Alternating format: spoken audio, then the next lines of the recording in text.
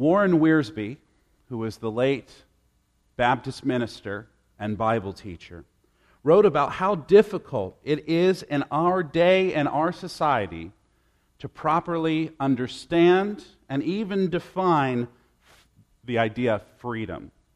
How difficult it is for us to define and understand freedom well. So, for instance, he pointed out how two members of our society, perhaps the most vigilant activists, political activists, social activists, and the most hedonistic partygoer, both of them define freedom in totally contradictory ways. That's a lot of that going around in our day. The definition, the understanding of freedom in contradictory ways. But worst of all, I think, is that many Christians, I don't think, understand what freedom really is. Wiersbe writes about how Christians who used to gather together to sing hymns, to take communion, to recite the Apostles' Creed, to pray the Lord's Prayer, and to altogether worship with one another, will be at each other's throats the second that their so-called freedom is threatened. People that once loved one another are willing to divide when they feel like their personal freedom is at stake. Now, this is a dangerous place to be as a Christian.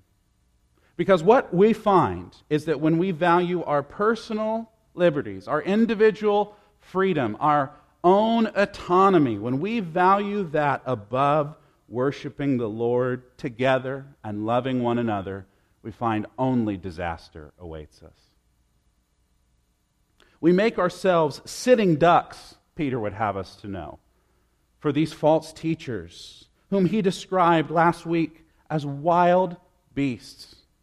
See, when we're so focused on ourselves, what we can get, what we can do, and nobody bothering us, we find ourselves in a deeply vulnerable state as Christians.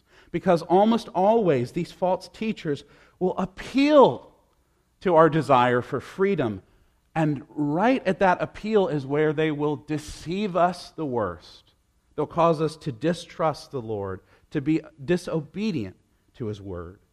And so this morning, Peter warns us to not be taken in by the evil schemes of false teachers that appeal to us based on freedom, the idea of freedom. Schemes that appeal to our desires of selfishness, of sinfulness. And so Peter this morning uses metaphors for these false teachers that are not flattering at all.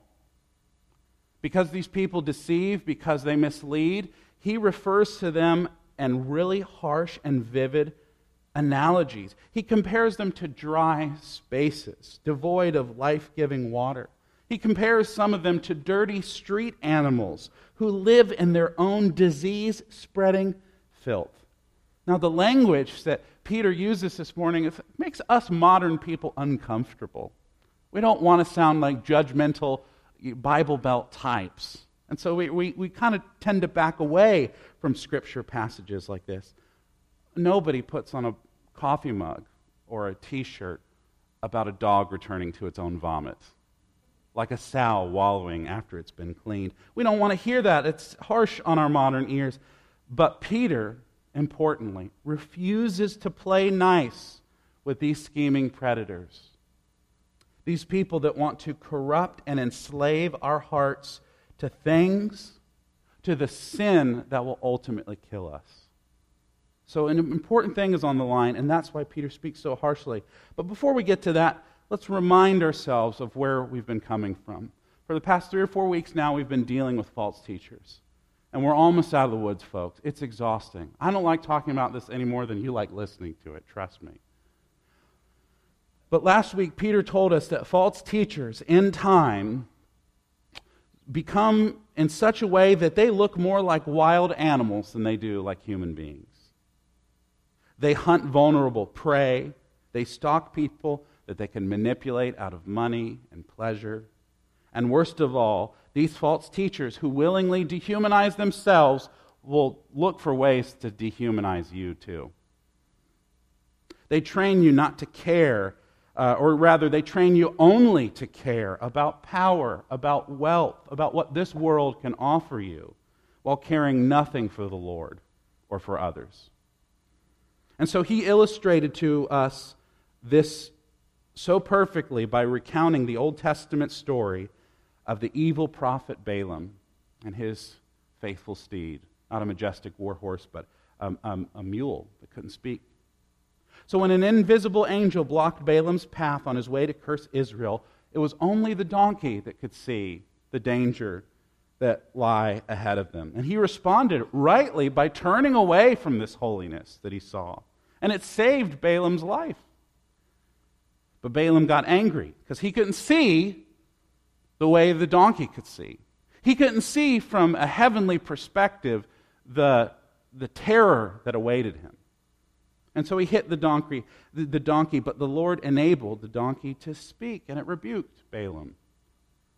And all of this reminded us, in summary, that while false teachers will willingly become like irrational animals to pursue their selfish pleasures, that God and Christ, by contrast, selflessly humbled himself, becoming like another kind of animal, a sacrificial lamb, who by his crucifixion and resurrection saves us from our sin and death. But this week, Peter continues on with his diatribe against these false teachers by exposing them not only as irrational beasts, but now he calls them waterless springs and wallowing sows. So let's look together, starting in verse 17, at what Peter would have us to know. In the first part of 17, Peter compares these false teachers to springs without water and mists driven by storms. Now, in doing so, I think Peter's doing something clever here. He's connecting the idea of teaching and preaching. He's connecting that idea with the images of wind and of water. And that's something the Bible does often. It connects the idea of the effect of preaching and teaching on a human soul to how water gives life, how the wind, like the breath, is a sign of life. And so, for instance, if you want to see how this paradigm is set up, we can find it at the very beginning of the Bible.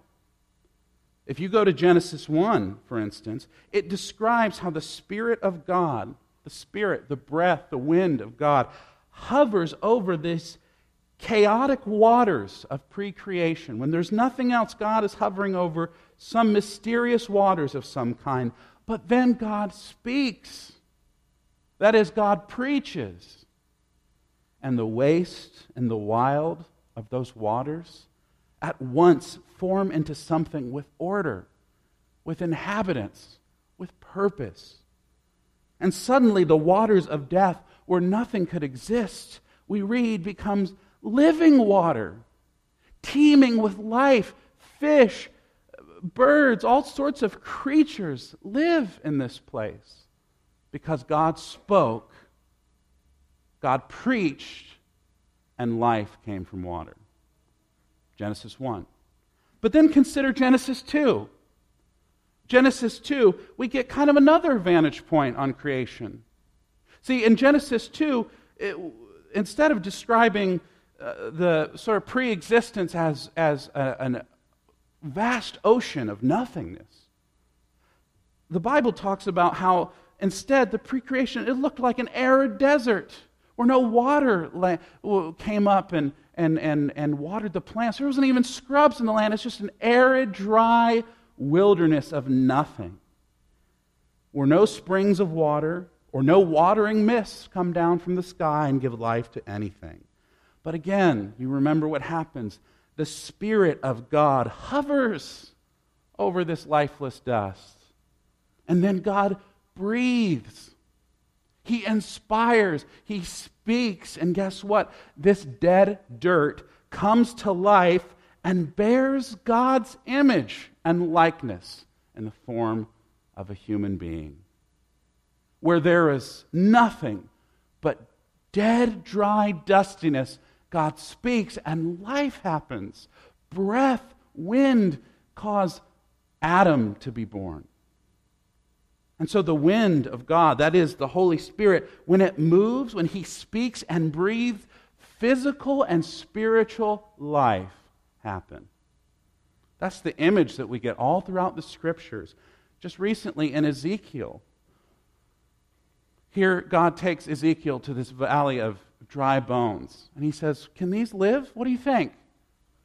"Well, you know, Lord." "Preach to them, Ezekiel. Breathe over them." And as He breathed, another breath goes out. The breath of the Holy Spirit, reviving this cemetery, this vast graveyard of spiritual and physical death. God's breath goes forward, and people that were once dead come to life. That's the effect of God's Spirit. That's the effect of His preaching. It's interesting, isn't it? Think about that. But then we think also about water. And we see how God saves through it time and time again. I mean, we've read the Old Testament recently. We see how He's delivered people through the waters, through floods and seas and rivers, how He gives His people a sweet stream to drink in the wilderness, how He gives them holy water to purify themselves before tabernacles, before temples. And at the beginning of Jesus' ministry, we see before He does anything else, He goes and plunges into the waters, taking on baptism, not because He needed purification, but because He identified with humanity that did. He showed His obedience to the Father, His allegiance to the will of God by taking baptism. And He identified with us and what He was going to do in us when we would be reborn out of these waters. And in the middle of Jesus' ministry, we hear Him say to a woman of ill repute in a community, somebody that the community wanted nothing to do with. Here's this woman she's a black widow. She's had so many marriages that have gone bad, and that she's considered persona non grata by her community. And yet Jesus comes to that woman and offers her living water, Himself and His gospel for her, despite the sins of her life, promising that if she drinks of His gospel, of His person, she'll never die. And so, folks, we see the power of breath, of wind, of water, of mist. If we understand those things, we can see how disconcerting it is now that Peter calls these false teachers and their false doctrines springs without water. In other words, they look promising to people from afar. People that are thirsty for truth, people that are thirsting and hungering after righteousness. But they come to these springs without water, and they get up close, and all they get, they see the mirage disappear, and all that is there is death. That's what these false teachers are. They offer no living water. And how discouraging it is for them to be called mists driven by a storm. See, this is a part of the world that's glorious when the wind is there and when there's water. It can be like a paradise in the Middle East. But when there is no rain, when there's no water, when the clouds roll over Jerusalem, it looks like it's going to release a good rain, but all there is a little bit of mist that gets everything damp. Well, all the plants die, and they're trapped in just an arid wilderness. And that's what these people are like. They look promising. They have big, puffy clouds of teaching. Surely we'll get some life-giving water from them.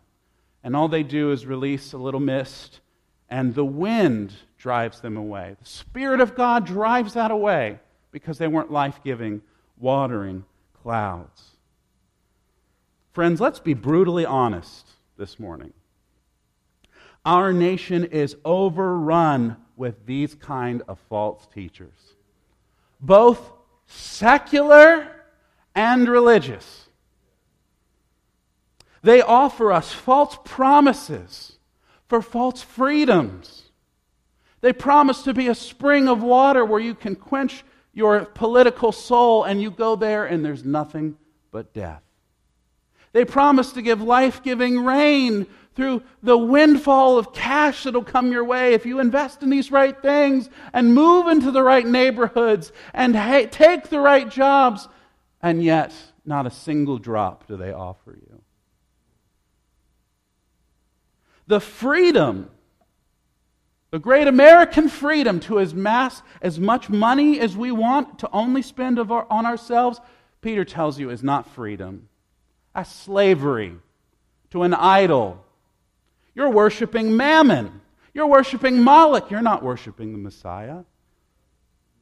And the freedom we have, the so-called freedom we have to use our bodies in whatever way we want and to use anybody else's body for our own pleasure, that sounds like freedom to a lot of people, but that's not freedom. It's slavery to other false gods. It's slavery to the fertility gods of the Old Testament, the Asherahs, the gods of lust in the New Testament, Artemis. That's who we're worshiping, not God. And for these idols and all of their worshipers, Peter's serious and somber here, only the gloom of darkness awaits them. They're alluring to us, though. We have to guard ourselves because we're so easily deceived. But don't be deceived, Christians. Facebook and Fox News and the free market, smartphones and CNN and social media, pornography and politics and pyramid schemes all claim to offer you freedom, but in the end, they will enslave you, body and soul, and hand you over to hell and death.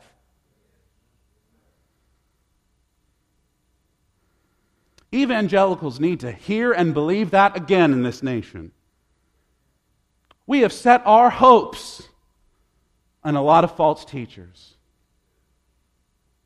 and accused faithful preachers and prophets of being false for believing and preaching the Word of God. Church, do Peter's words here sound familiar to you in verse 18?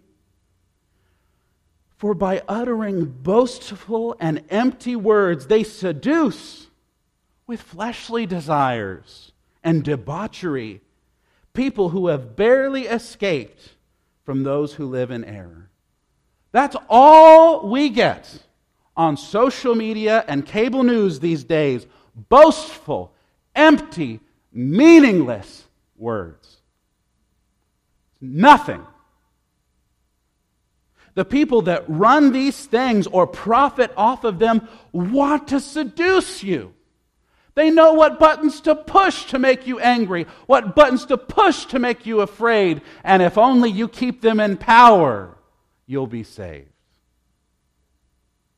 They want you to give in to your fleshly desires, to hate other image bearers of God. They want you to fear the people that God sent you to love and serve. They want you to give up on faith and obedience and live as selfishly and as wickedly as you possibly can.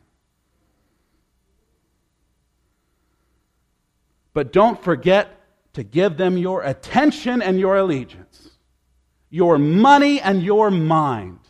Don't buy into it, church. Peter writes in verse 19 that they promise you freedom. How many people these days are promising you freedom?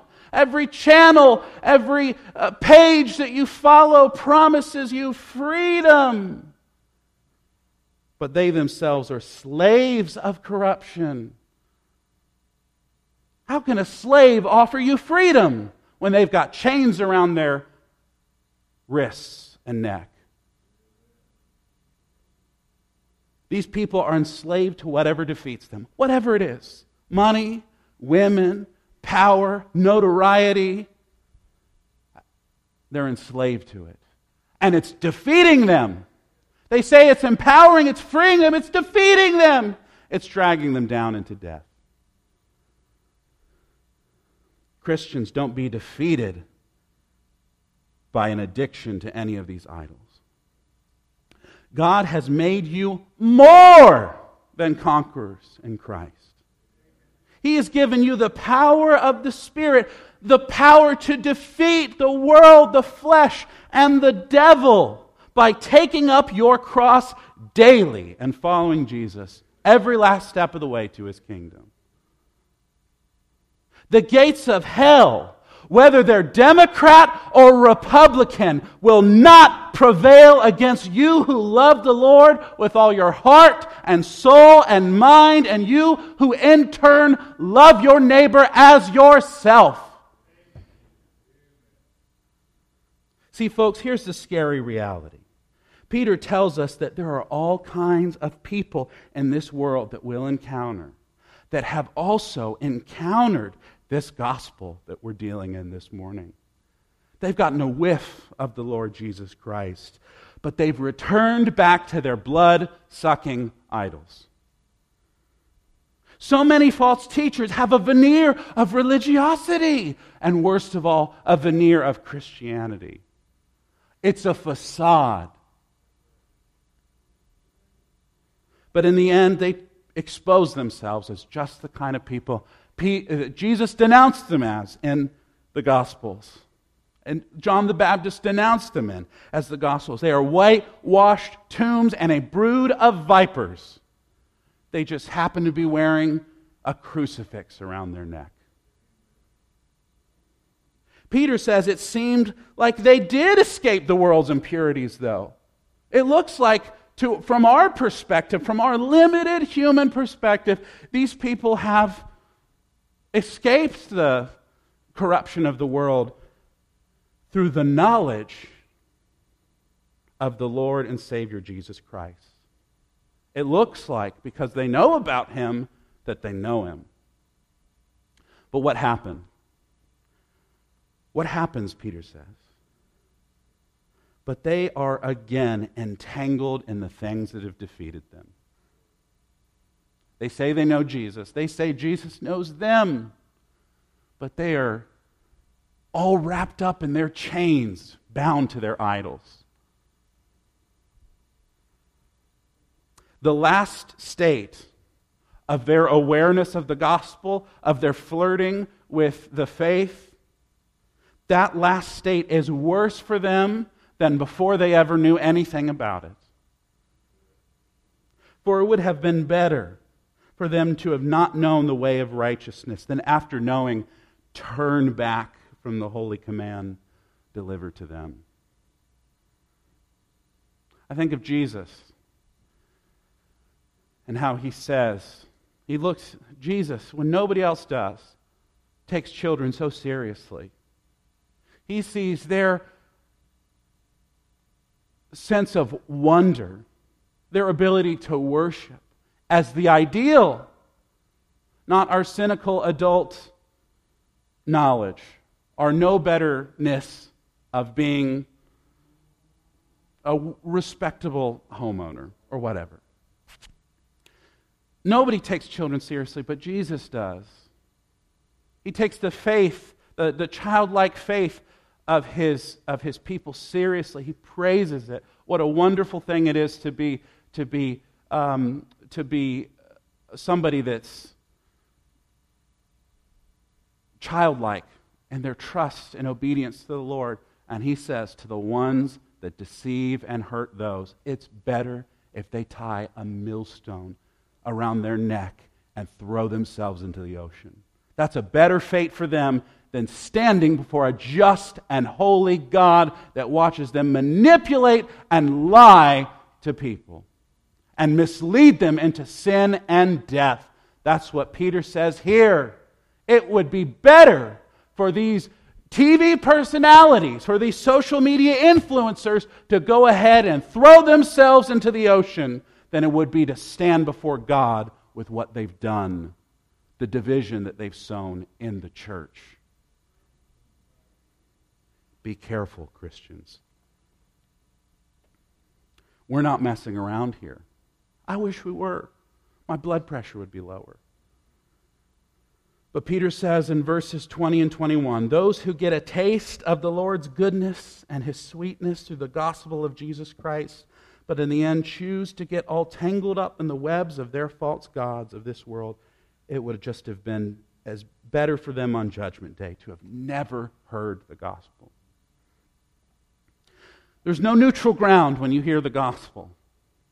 You repent and believe and obey and have freedom, or you reject it and go on into a life of wickedness and injustice and get what you deserve in ways that would singe your eyebrows off if you could see. Church, I get sick and tired of people who profess Jesus Christ with their lips, but peddle every lie and deceit and conspiracy theory that allows them to justify the sin in their lives. Instead of humbling themselves, instead of repenting, instead of seeking unity in the church, they get so caught up in their knowledge. I see the way the world really works. I can't be deceived and tricked like all you simpletons. And they drag people into hell with them, proclaiming this is the will of God.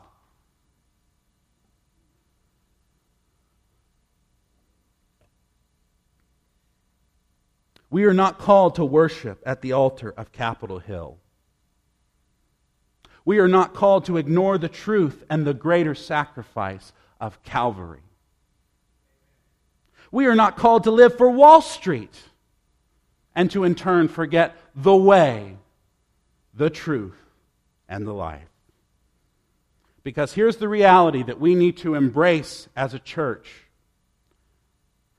This world, this nation as it stands is not our ultimate reality.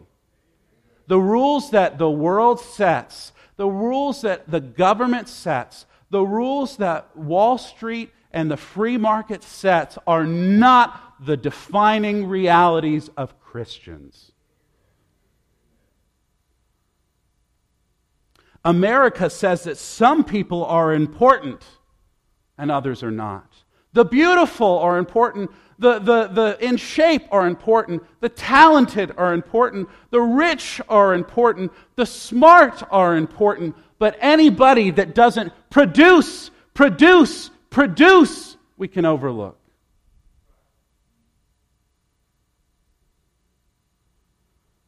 The world says that some people are worthy and others are not of love.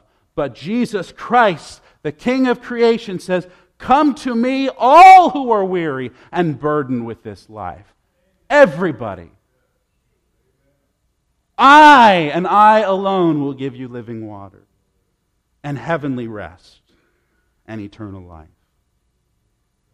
See, the Christ says, if the rich and the scholarly, if the powerful and the religious won't come to my wedding banquet, I will go to the highways and byways. I'll search the gutters and the ghettos, the bars and the brothels, the prison cells and the refugee camps. I'll go where no religious person would ever dare tread, and I will make dead bones live and redeem sinners.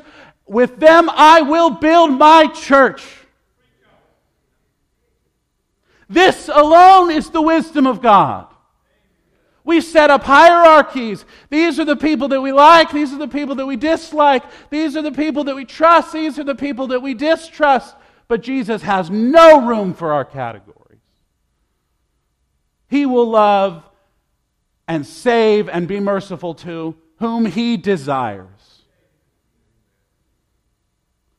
And that alone is the wisdom of God for us. And speaking of wisdom, Peter closes now this paragraph by going back to the Old Testament yet again. Man after my own heart. The Old Testament's so much fun. It's hard to understand, but it's worth the fight, I think. He's taken us to Genesis a couple weeks ago, last week to Numbers, and now he's in Proverbs with us. He has another final comparison about these false teachers. They're like waterless springs. But now he says, the false teachers who glimpsed Jesus' glory, but chose Satan's lies. It recalls a proverb of Solomon that you may remember. They are like a dirty street dog, a mangy stray that doesn't eat the bread of life, but it returns to its own acidic vomit. And it calls that a Thanksgiving feast. He pairs that disgusting image with a common Jewish saying about how cleaned pigs and washed sows always seem to go back to wallowing in their own refuse. See, folks, we talked about the apocalypse of Peter, not this supernatural, end-of-the-world stuff that people love to watch on TV and movies and stuff. But the apocalypse is biblically defined. A revealing where God strips away the blinders of our sin and allows us to see reality from His heavenly perspective. This is what Peter reveals. The idols of this world, the false teachers of this world that peddle money and power and fame and pleasure, that's nothing but excrement. That's what that is. It's waste that deserves to be in a latrine. The lies we buy into that have been gift-wrapped and bow-tied for us, those things belong in a toilet, not on a table.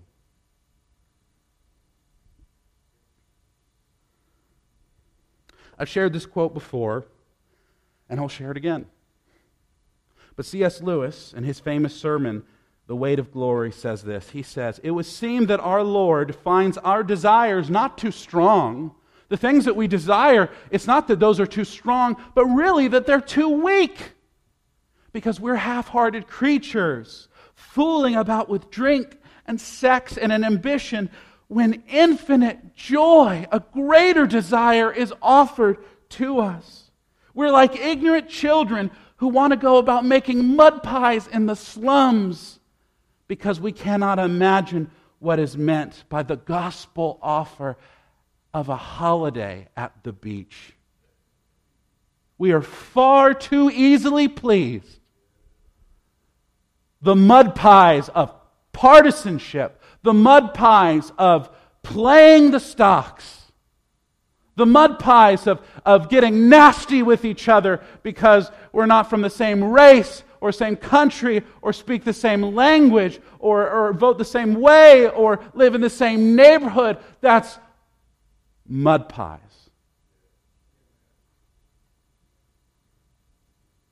Church, don't be so easily pleased. Don't go to drink from the waterless springs and find there's nothing there. Don't go into the slop of sin with the wallowing of sows. Don't get entangled in the lies of this world, the flesh, and the devil, because before you today is truth. It's the gospel and the picture of a bread and a cup.